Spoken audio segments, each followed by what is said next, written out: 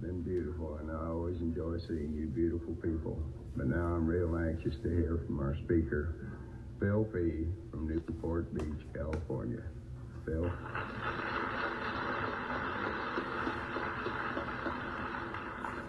Good morning. My name is Phil Petty, and I'm an alcoholic. I would like to make one correction on the program. I am listed as being from Los Angeles, California. I am not. Los Angeles, California has a baseball team that will end its season today. I am from Orange County, California, where the playoffs will begin on Tuesday. I live in Newport Beach. I would like to complain about the catering at this conference, but it's been the best I have seen in many a year. I've never seen as many people fed as well and as quickly as these people have done for 3 meals. I think it's been outstanding.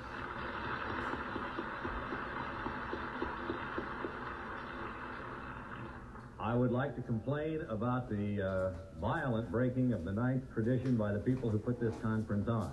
Since the ninth tradition begins, AA as such shall never be organized, and this thing has been organized beautifully. It's run very well, and I want to thank personally Barney and Marnie, which sounds like a third-rate comedy team in a waterfront dive, for their efforts here. I also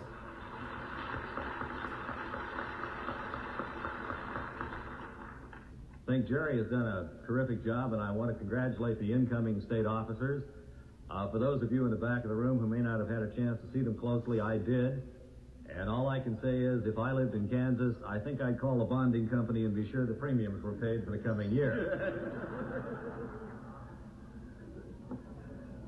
In all seriousness, it is a pleasure to be with you this morning. I don't know if there would be anybody attending a first meeting on an occasion like this, but if they did, they would already have experienced some of the relief that I experienced in my first meeting when Rich got up and identified himself as an alcoholic, because Rich doesn't look like one. And of course, Philomena got up and identified herself as an alcoholic, and she doesn't look like one. And the members of the state slate here were all introduced to you as alcoholics, and they don't look like alcoholics. And then, of course, if you have any sense of discretion and taste, you have already concluded that I don't look like an alcoholic. Now, I have been an active member of this fellowship and continuously sober for 17 and a half years, and I would guess that in local meetings, regional, state, national, and international conferences, conventions, and so on, that I have seen upwards of 250,000 recovering alcoholics over the years. I have been taking a survey in all of these meetings to find out, or to look for people who look like alcoholics. And I am happy to report that up to and including this morning, I have seen fewer than 10 people in AA meetings who look like alcoholics, every one of whom turned out to be a member of Al-Anon.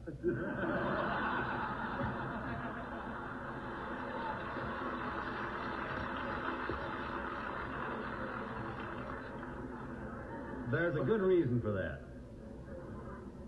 Did you ever make book on a new couple walking in? Which one is the drunk? You know, I am invariably wrong. I keep forgetting. If you drank like I did, I was anesthetized for most of my drinking career. To this day, I don't remember parts of my story. But the poor non-alcoholic spouse has had to live through every rotten minute of it, you know. They are bound to pick up mileage along the way. Luckily, when they get into Al-Anon, they get younger looking quicker than we do, and it all balances out. In the interest of greater AA Al-Anon harmony, I would like to make one other observation to the Al-Anons who are present here today, male and female, and who have done such a tremendous job here this weekend. Your drinking habits are every bit as peculiar to me as mine ever were to you. Have you ever seen an Al-Anon drink? My wife, Joni, who is here with me, is a good example. She is currently quaffing it down at the rate of about a fifth every 2 years.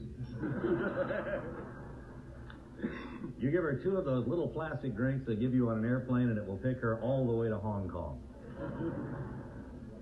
As our speaker said last night, if you gave me 2 of those little plastic drinks and I didn't think you had a bottle to back it up, I would have said, don't tease me, let's not even get started if we're not serious about it. But I'm a great believer in the Al-Anon program, and I say this sincerely. I have seen recoveries in Al-Anon that are every bit as miraculous as any I have ever seen in Alcoholics Anonymous. And so long as this remains a family illness, and I am convinced it is, we will need a family recovery. And I am personally grateful to Al-Anon for the happiness that you have added to my life, not only through my wife, Joan, but also personally in attending your meetings and in learning from you. I'm kind of a garden variety drunk. I don't have any tremendous story to tell. I did most of the things that drinkers do in order to qualify for AA membership. And if you are my kind of drunk, you don't come to Alcoholics Anonymous first. Now, my kind of drunk is a phony. And therefore, if you develop my problem, it comes on in reverse. I didn't realize I had a drinking problem until several months after it had become apparent that I was having trouble sobering up. And if you're my kind of phony, when that problem arises, you don't go to Alcoholics Anonymous. I wouldn't have been caught dead in here. I went to a posh psychiatrist at a fancy address, and I lied to him. And he didn't help me. So I didn't pay him. And then I went to what the book calls health farms and sanitariums. And I had a nice one going. They treated, it was a combination, alcoholic geriatric institution for some who were aged and some who were alcoholic and some who were both. And they didn't help me either. And I went through the public forms of alcoholism therapy, you know, the hospitals, the jails, the sanitariums, and so on. And only after I had gone to all of these was I reluctantly willing to admit that maybe I wouldn't be completely tarnished if I went to one meeting of Alcoholics Anonymous. I went to a meeting with great reluctance because I was absolutely convinced you were going to break my anonymity, and I knew how you would do it. I went to my first meeting in Long Beach, California in June 1961, and I knew that in one of the days following that meeting, I would run into one or more of you on the street, you would speak to me, and then everybody would know I had been to AA because you were supposed to look like alcoholics. And as I previously said, you don't. And I was amazed that night, and I have been amazed at every meeting since, and I am amazed this morning in realizing that the alcoholics of the world are cleverly disguised to look like ordinary human beings. And there is great truth in the old cliche that if you can't smell them, you can't tell them. So I went to that first meeting with great reluctance. Now, at that time, I had 4 cents in cash. I had my entire wardrobe on my back. I had an old car that I had terribly overvalued at $150. And I had almost a full pack of cigarettes. And I lived in a recovery house for the first 2 months I was around the program on credit because I had no job and no prospect for getting any. My nearest relative was 2,000 miles away, and if they thought I was coming in their direction, they would have moved further. And to this day, I feel close to people who come into AA through recovery houses of one kind or another. I came and I listened to these meetings, and I had some misgivings about you. To this day, I have always been suspicious of newcomers who come in here and seem to buy this thing too quickly. Because, do you remember how you felt the first time you saw the 12 steps? I thought that was the biggest joke I had ever seen. I thought if I tried to live by those principles, I would be at the mercy of every door-to-door book salesman and used car dealer in the world. That they might just as well write trick right across my forehead. I thought it was totally unworkable because, like every other newcomer, I had never had any exposure to a program based upon rigorous honesty, and therefore I didn't know whether it would work or not. But anyway, I was very suspicious in my first meeting. And I would like to tell you that at some point in the first 3 months, some individual or some single event or some group had a tremendous effect on me, but it just didn't happen that way. All I know is when I came here on the first night, I thought you were about the funniest bunch I had ever seen. And 3 months later, I wanted to be like you, and I didn't know why. Now, I drank once after I came to the program, and when I came back, I went into that recovery. And I got a job. I got a job in a department store selling T-shirts and sweat socks, and it was about all I could handle. But one nice thing about being a department store clerk, if you are a newcomer to Alcoholics Anonymous, you do not take the problems of management home with you in the evening. You got plenty of time to go to meetings, and I went 8 to 10 times a week. For a while, I went because you were my only source of fresh pastry. When I was living in a recovery house, my car wasn't working. Nobody would give me a ride anywhere else. And I went a lot because I developed a liking for you almost immediately. Not so much for your program, but for you personally. And that was very important to me. As time went on, things began to get better for me, as they do for everybody. Now, I don't know whether this is true of anybody else, but I suspect it may be. During the time that I have been a member of Alcoholics Anonymous, every single good thing that has happened to me has begun with a period of intense emotional pain. I'm a creature of habit, and even a bad habit, once broken, causes me some anxiety for the loss. And it's a little ridiculous, I suppose, but I'm stuck with it. For example, after I'd been in that department store for about a year, I really didn't care for that line of work. And a friend of mine on the program told me that the aerospace industry was hiring anybody who came out. And I got to thinking about it, and I developed a terrific conflict internally. I thought on the one hand, well, here I have a job I don't like, but I know I can do it, and I can have it for as long as I want. On the other hand, I'd like to do something different. But if I go out there, maybe they won't like me, and they'll fire me, and then I'll have no job. And so I mulled this over briefly for about 6 months. And when the pain of not doing it became too great, I went out and I applied and I got into the aerospace industry. And sure enough, they were hiring everybody. And I inadvertently found I had stumbled into a godsend. Because I had already been in the Navy, so I knew how to look busy without doing anything. Which is a tremendous help in any large corporation. And particularly in those days when they had the cost-plus fixed-fee contracts. I liked it so well I stayed there for 7 years. But in any event, when I was about 3 years sober, I began to undergo another period of psychic pain. Because it occurred to me that I did not want to do what I was doing for a living for the rest of my life. And in order to do something I really would like to do better, I would have to go back to school. Now, I talked it over with my family and my friends and everybody that would listen to me. I knew there would have to be some minor adjustments in my AA activities because I was going back to school at night. After a long period of time, when the pain became too great not to, I enrolled in school and went back. I had great misgivings about it. First off, I was afraid I would flunk out and everybody in my home group would laugh at me. I'm a member of the celebrated Lenox Avenue Friday night participation group in Huntington Beach, California, by the way. And my home group, I think, is typical. I don't know why I thought they'd laugh at me because I might stub my toe. When you think about it logically, if right now you lost everything you've attained in the world materially, not one friend that you've developed in Alcoholics Anonymous would be lost to you. Because nobody here developed a friendship for you for what you've got. It's for what you are. And I don't know of any other group in the world that's like that. If I lost everything today, the only predictable emotion I would recognize in my home group the next time I went to it might be a little bit of envy because my story would be better the next time I spoke. But I worried about failing. And I'd never been much of a scholar. I'd gone to college during the Korean War, and I'd gotten through the University of Illinois, but I did just enough to get by and nothing more. In any event, when the pain became too great to stay where I was, I enrolled. And I made myself a promise that if school interfered with my AA activities, I would quit immediately and go right back to meetings every night. And that I would maintain my AA activity along with the schooling. And I think largely because of that promise, because I made it to myself, I didn't have to keep it. Things went very well for me. I had never gone to school one day at a time before. And by this time, you had taught me to live that way. And so this time, I didn't worry about the end of the curriculum or the end of the year or whatever may follow. I just went in with today's lesson today. And much to the shock of my wife and my sponsor and my friends, 4 years later, I graduated and I did reasonably well. I had gone back to law school, and now I was faced with still another emotionally painful decision. Should I take the bar exam? Because if I took it and passed, I would probably want to go into practice, and I would starve. On the other hand, I could keep this old job that I had, which I didn't care much for by this time, but I knew I could handle it.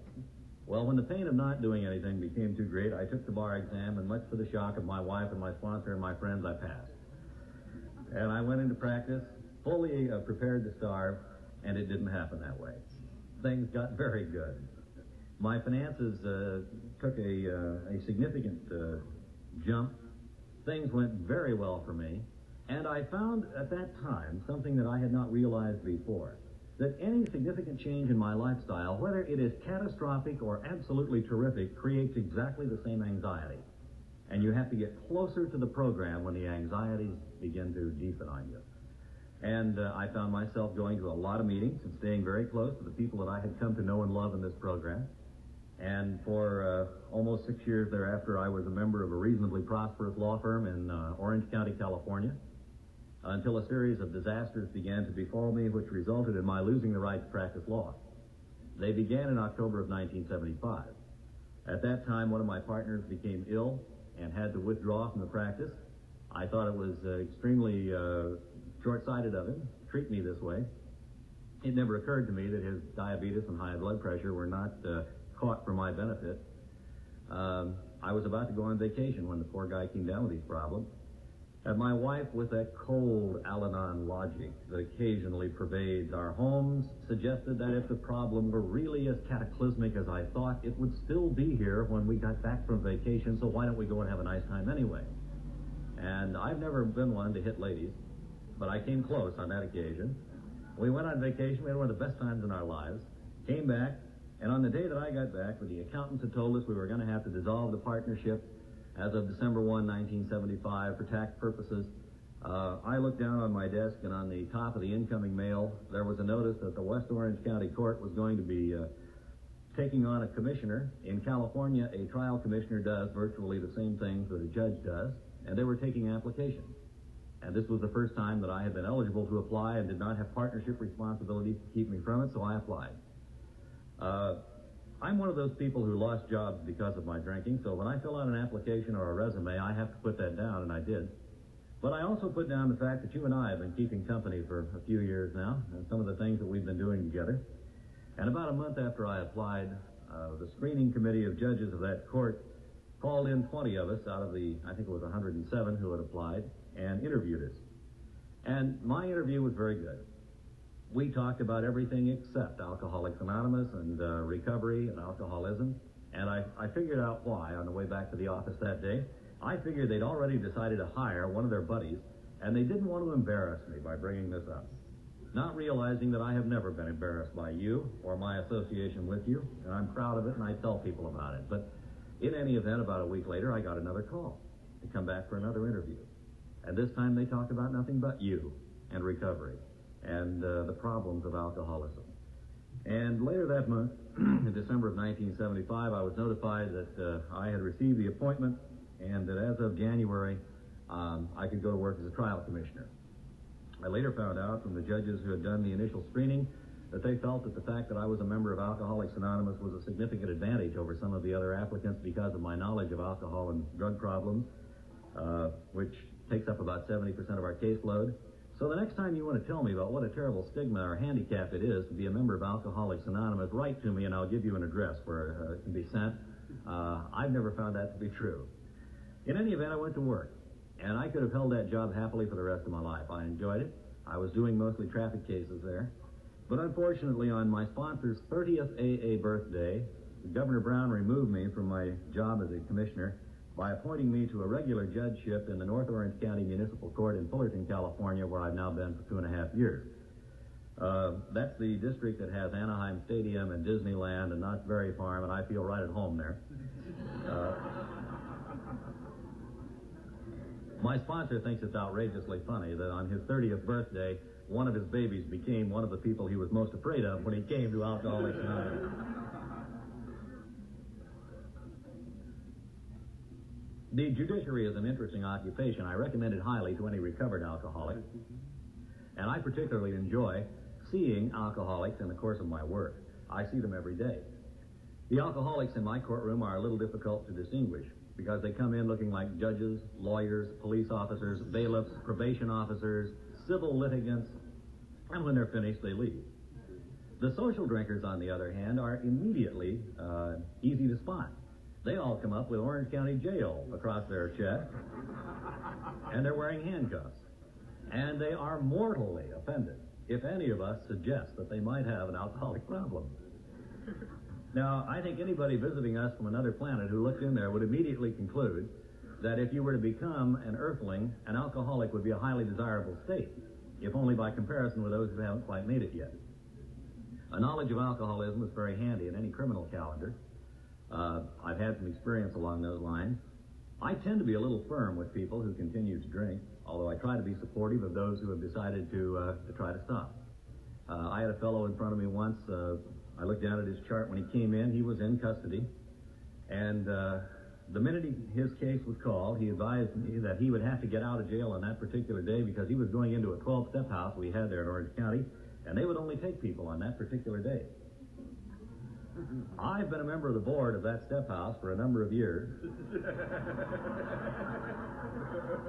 We've never had a rule that we only take newcomers on Wednesdays.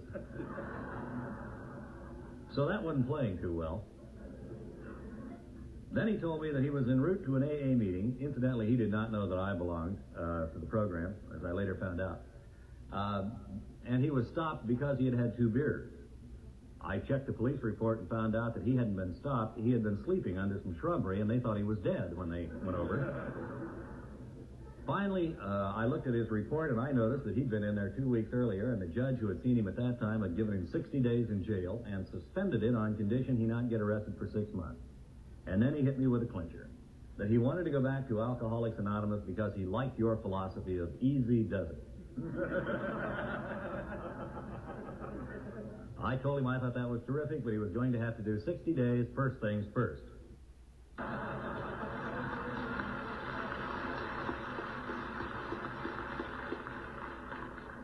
We managed to have somebody meet him when he did his 60 days. We got him into that recovery house. Incidentally, it was not a Wednesday. And last I heard, he was doing quite well, and I was very pleased by it. I don't know about you, but when the chips are down, when I tend to get depressed or anxious, I go to small discussion groups, and I keep a few in reserve. And there's one in Huntington Beach, California, that I go to with some regularity. It's got a good hard core of sobriety and common sense in it. And a year or so ago, well, over a year ago, I went to it on a particular Tuesday night, and it was one of those meetings where the honesty was so strong you could almost tap dance on it at the end of the meeting. And when the meeting was coming to an end, the group secretary got up and said he would sign court cards, and we said the Lord's Prayer, and after the meeting was over, a well-dressed lady in her 60s came over to me and said, "Would you please sign my court card?" And I said, "I'd be happy to, but I am not the group secretary." And she said, "No, sir, but you are the bastard who sentenced me here."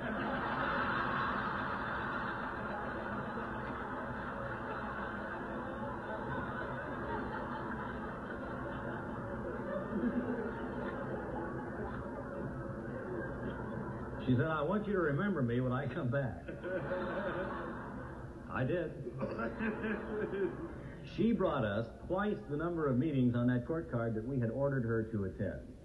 She's now had 2 birthdays. She is a good friend, and I love her dearly. And after we became friends, I asked her why she gave us all those extra meetings. And she said, because I resented the hell out of having to come here. She said, I wouldn't have minded it if I had hated those people, or if I had not believed anything they said. But she said from about the 3rd or 4th meeting, I found myself looking forward to it. And I liked them. And I liked everything about the program. And the more I liked them, the more I hated you. And she said, the only way I knew of proving to you that you couldn't force me to come to these meetings was to bring back twice the number that you'd ordered me to attend. I really wish a lot more newcomers had that kind of resentment going for them in this program. She's a great gal. I've always liked to see newcomers in meetings. I guess in part because of my occupation, newcomers and I are going to see something of each other, one way or the other. And I personally would much prefer it to be an Alcoholics Anonymous. I'd like to talk for just a moment about something that is essentially uncomfortable for me, but I think it needs to be said. I'm lucky. I came to Alcoholics Anonymous as an unemployed bum, and I have sort of gone through the ranks with you. And I have noticed there have been some changes in the way that my friends in Alcoholics Anonymous occasionally will react to situations that arise in AA. I have noticed from my own standpoint, and I have seen it more obviously in California than anywhere else, that occasionally we will get someone into Alcoholics Anonymous who is prominent in the community, or indeed who has had a great deal of publicity, or who by his occupation may be in a significant position. And I think there is a well-meaning tendency to treat that person differently if only slightly differently, than we would treat any other newcomer walking in that door. And if we do that, we may kill him. One of the reasons I sobered up is because you treated me exactly like everybody else. And one of the reasons I think other people sober up in here is because once you come into Alcoholics Anonymous, you are a recovering alcoholic and nothing else.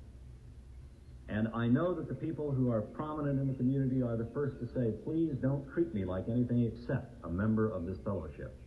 But I think it's important that we remember there are no classes of membership in Alcoholics Anonymous, that we all have to be treated the same way. Because if we start being deferential to anybody, the price that they may pay is death or insanity, and that's too great to ask. And so I make it a point of saying in the meetings that I go to, that if at the end of the meeting you call me by my first name and want to talk about Alcoholics Anonymous, I will be here until the lights go out.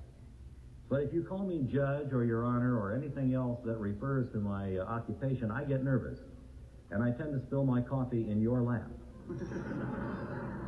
And I'm here not because of anything except the fact that, hey, I'm a drunk who can't stay sober without you. And you've changed my life, and I'm grateful. And I need you more now than I needed you 17 and a half years ago when I had my last drink. And I think we all stand exactly in the same relationship. And I hope we don't forget it. Now, I have another job that I do in the summertime that I had not intended to talk about very much here today because of the proximity of Wichita to Kansas City. For the last 14 years, I was one of the regular public address announcers for the California Angels in the summertime. And I fill in occasionally for the Dodgers and the Rams. This year, I've just done spot work, but I'm still staying with it, and I'm going back home now because I expect to be occupied in part during the playoffs. When I started with the Angels in 1965, they were still playing in Los Angeles, and I told the people there that I was a member of AA, the front office, and their reaction, I think, was predictable. They said, so what? Does that mean you won't be here? I think I'm the only part-time employee they've ever had who's never missed a day's work. Later, of course, I was no longer lonely in the press box. By the time I left my regular duties there and just began to work on a spot basis, we had 3 sports writers, half a dozen other support personnel, the scoreboard operator's 2 brothers, and the scoreboard operator wasn't looking too good. And I wouldn't have missed that for anything. I like to see drunks wherever I run across them, in press boxes or in courtrooms or anyplace else. And I really wish that I had film of the way that one of the sports writers, who has well over 10 years, when he and I eat dinner together in Dodger Stadium, I wish I had film of the way we're treated.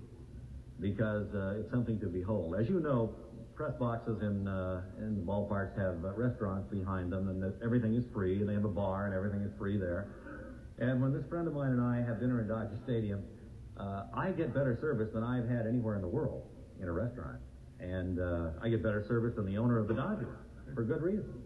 The owner of the Dodgers does not belong to Alcoholics Anonymous. But the press box waiter does. And we take care of our own. And when the sports writer and I have dinner there, we talk about the meetings we've been to and the speakers we've heard and what our home groups are doing. And we talk about it a little louder than we really have to. With the possible exception of a drunk tank, I've never found any place that's got any more newcomers to the acre than a press box has. And sooner or later, we are going to take over in there. It's only a matter of time. But I wouldn't trade those guys, the waiter and the sports writer and those other people, for all of the corporation presidents and brain surgeons that I used to drink with. I drank in the same sleazy bars you did, but I never drank with ordinary people. I couldn't find any. If I went into a place that did not have a CPA for the evening, I might become one just to help them out a little bit. I worked in New Orleans at one time. Betty, you are really in for it. I think I got to Alcoholics Anonymous about 3 years early just by transferring my license plate there. But I worked in New Orleans one time, and I used to drink in a little bar where they had my entire philosophy of life on the back wall. 4 words: get drunk, be somebody. And I desperately wanted to. I'm not going to talk for much longer. I promised that I would quit on time. I scared Rich a little bit, our leader here. I told him about a story that we tell in California. I don't know whether it's true or not. about one of those meetings we had where we had two speakers instead of one, and they were both given a certain amount of time to fill. And the first speaker got carried away, and when his time was up and he didn't finish, the leader of the meeting just reached over and tugged him on the coat, and the guy just went right on talking, you know. And after 5 more minutes, he reached up and he grabbed him by the tie and tugged him, and the guy just brushed him off and went right on talking. Well, the leader got so mad he picked up his gavel and threw it at him, and he missed him and hit an old-timer in the front row right between the eyes. And the old-timer, as he was sliding out of the seat, was heard to whisper, "Hit me again, I can still hear it."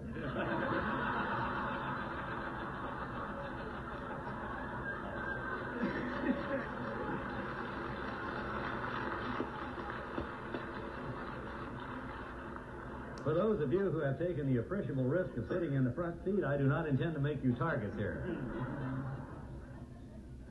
You know, I spoke earlier about how I felt about coming to Alcoholics Anonymous, and I felt terrible about it, the way everybody else does, I think, on your first visit. But I don't think anybody has ever described that better than a guy from Norm's home area. He came down to speak at one of my early meetings, and he had the best description of how my kind of newcomer felt about coming to AA that I've ever heard, and it was in the form of a letter. It was an advice to the Lovelord thing, and I got a copy of it later, and I'll pass it on to those of you who may be new or relatively new. It began, "Dear Abigail Van Buren, I have a brother who has been executed for murder, and another who is doing life for rape, and a third who is a member of Alcoholics Anonymous. My mother sells dope to high school kids, and my father makes bathtub gin. Recently, I fell in love with a girl who has been sentenced to the state prison for smothering her illegitimate child, and I want to marry her. My question is, should I tell her about my brother who's on AA?"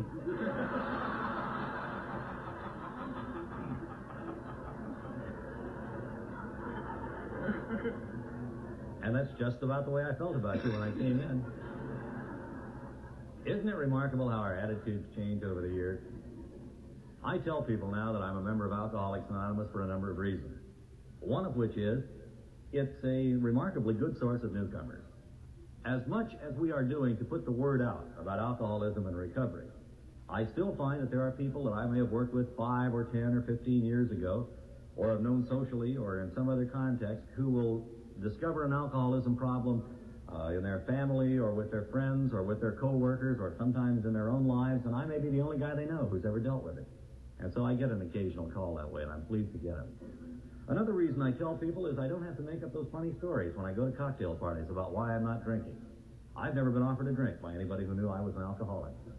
And I suspect I've seen 1 or 2 guys who were coming in here new who were a little shy about breaking their anonymity, and I suspect it might have been for that reason.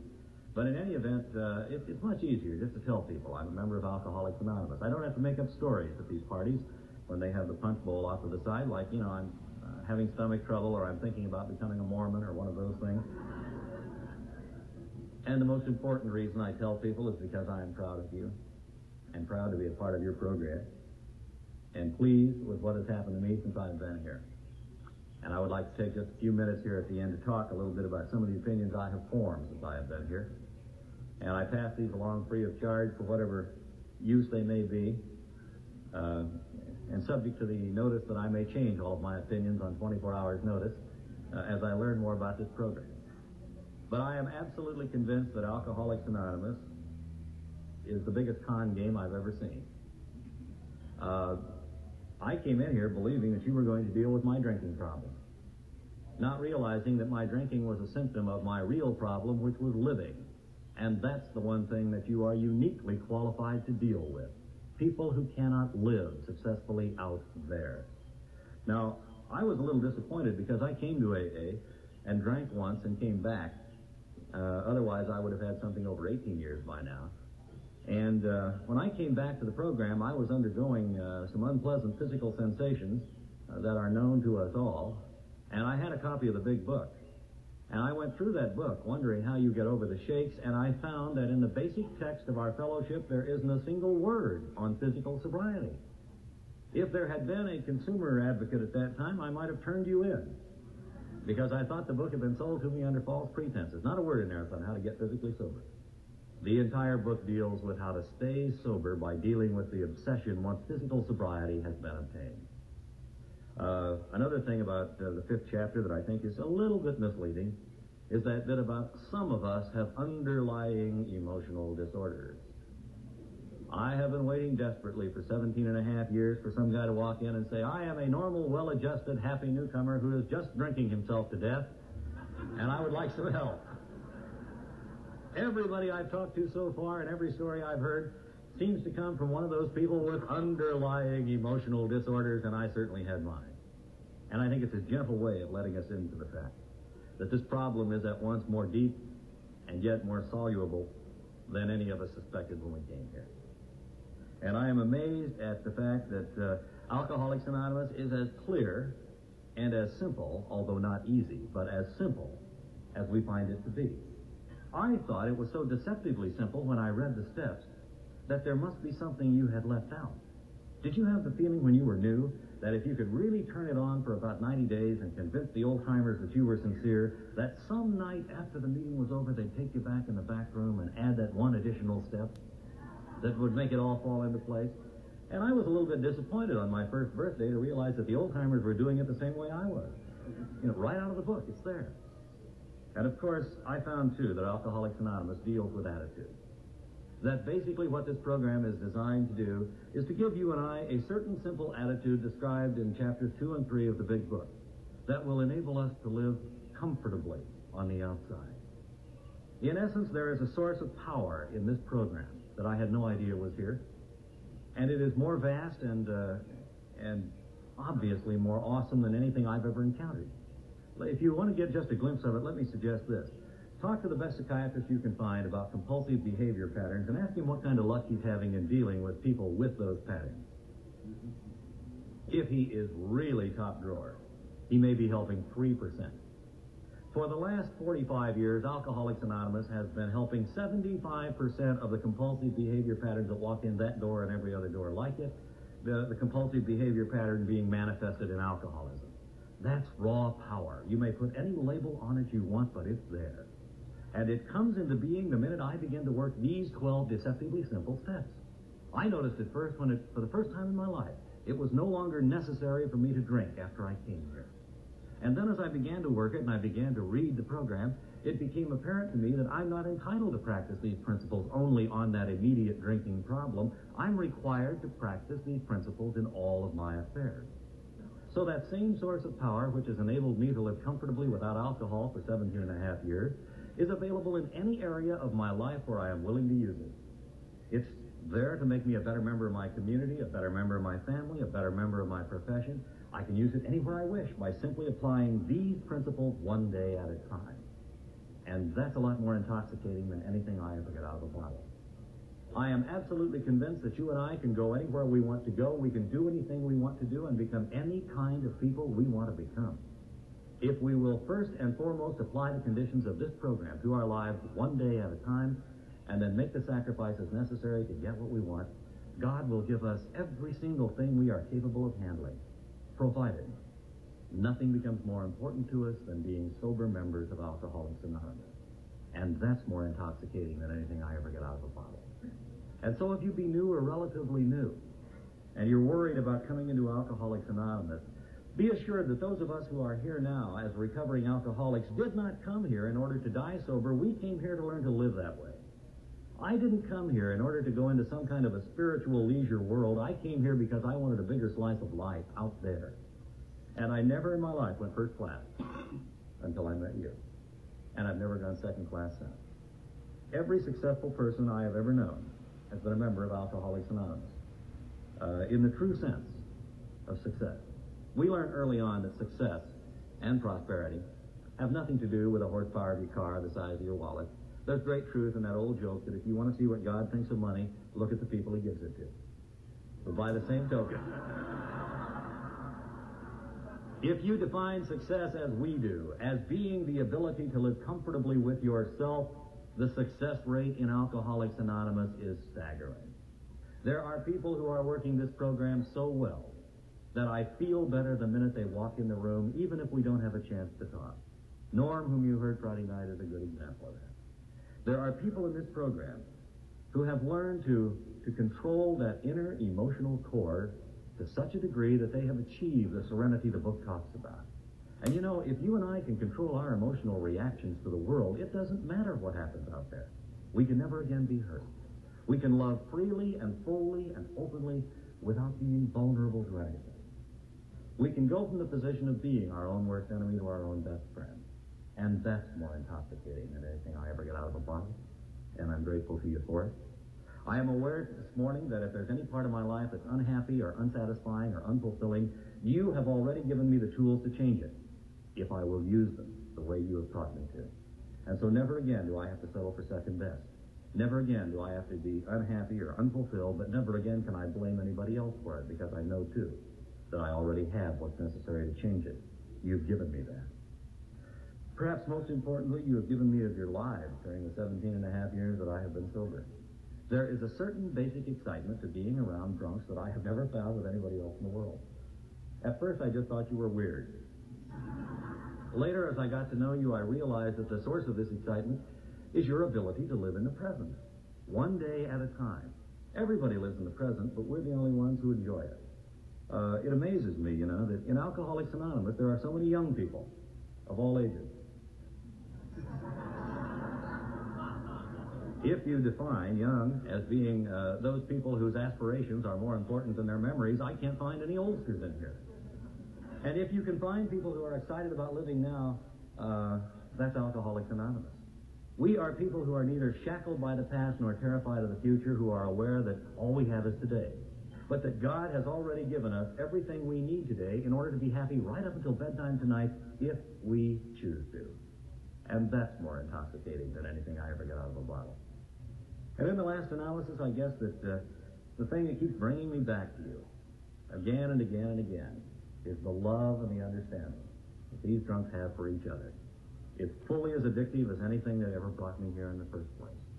It's an amazing thing for a loner, and we've all been loners, with all those defense mechanisms built, and they're always built when we come in here, to find out sometime in those first months or years that for the first time in your life you're with people who love you, openly, freely, and without reservation. And you cannot absorb that love day after day after day without coming to the point in your own life where no matter how self-centered you've been, you suddenly realize you can look at a bunch of drunks and honestly say to them, I love you. And you too.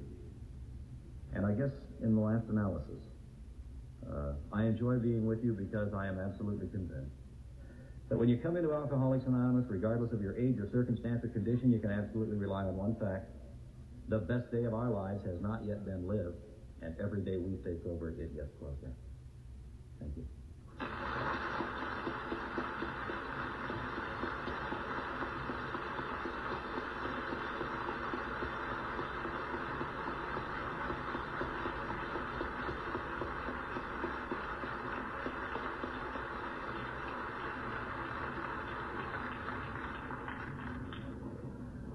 Thank you, Phil. You know, when Barney asked me to come down and chair this meeting,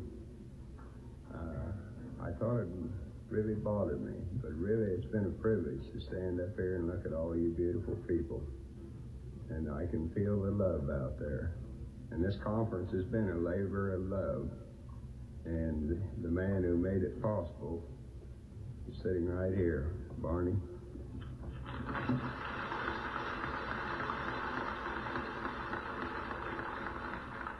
I didn't make this possible. This would have been a hell of a conference if the only one showed up as speakers in the committee, wouldn't it? But you people have made this. And a lot of other people. I'm going to try to be very brief. There is a couple in the audience that I would like to stand that probably come the longest distance to attend this conference, and I've got to visit with him short. But John, you and your lovely wife stand up here from Australia.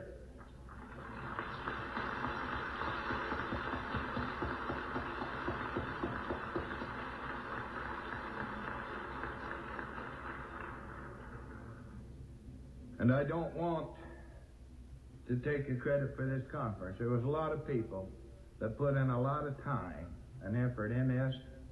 And really, as I think back, maybe I had very little to do with it. Now, they tell me in the past that you shouldn't mention names when you're thanking the people, and there's a lot of people that did a lot of work that I couldn't think of all of them mentioning their names.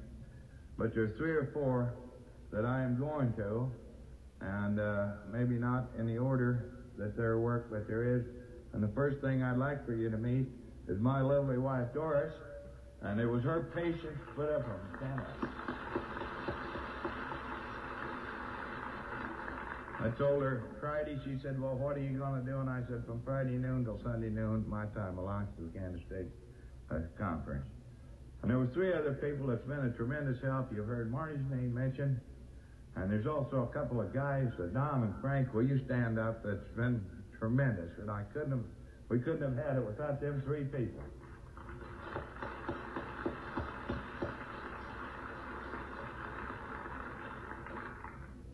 And I certainly want to thank the speakers for coming, Phil and his wife and the rest of you for being here and to making this weekend possible for us.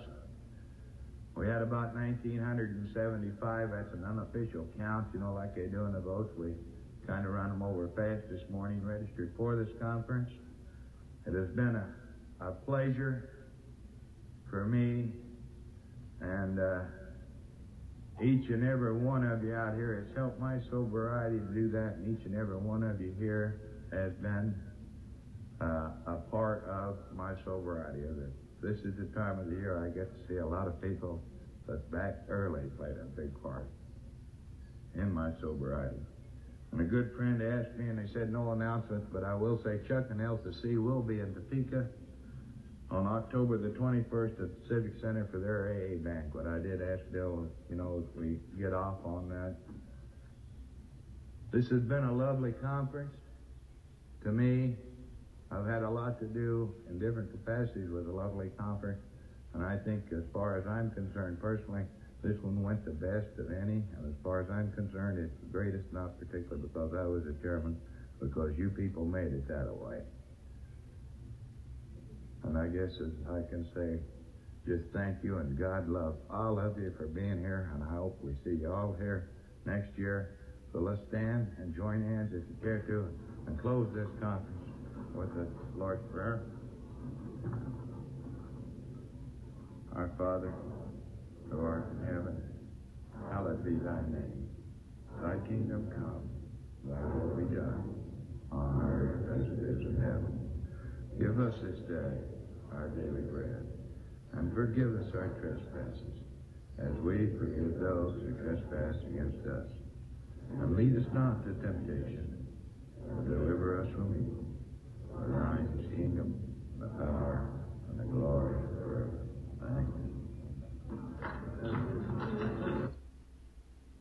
Sometimes life can knock you down, hit you like a diesel truck. And part of learning how to fall is getting right back up. The views expressed on this broadcast of Interview Friday do not necessarily reflect the opinions of KHLT Recovery Broadcasting or its affiliates.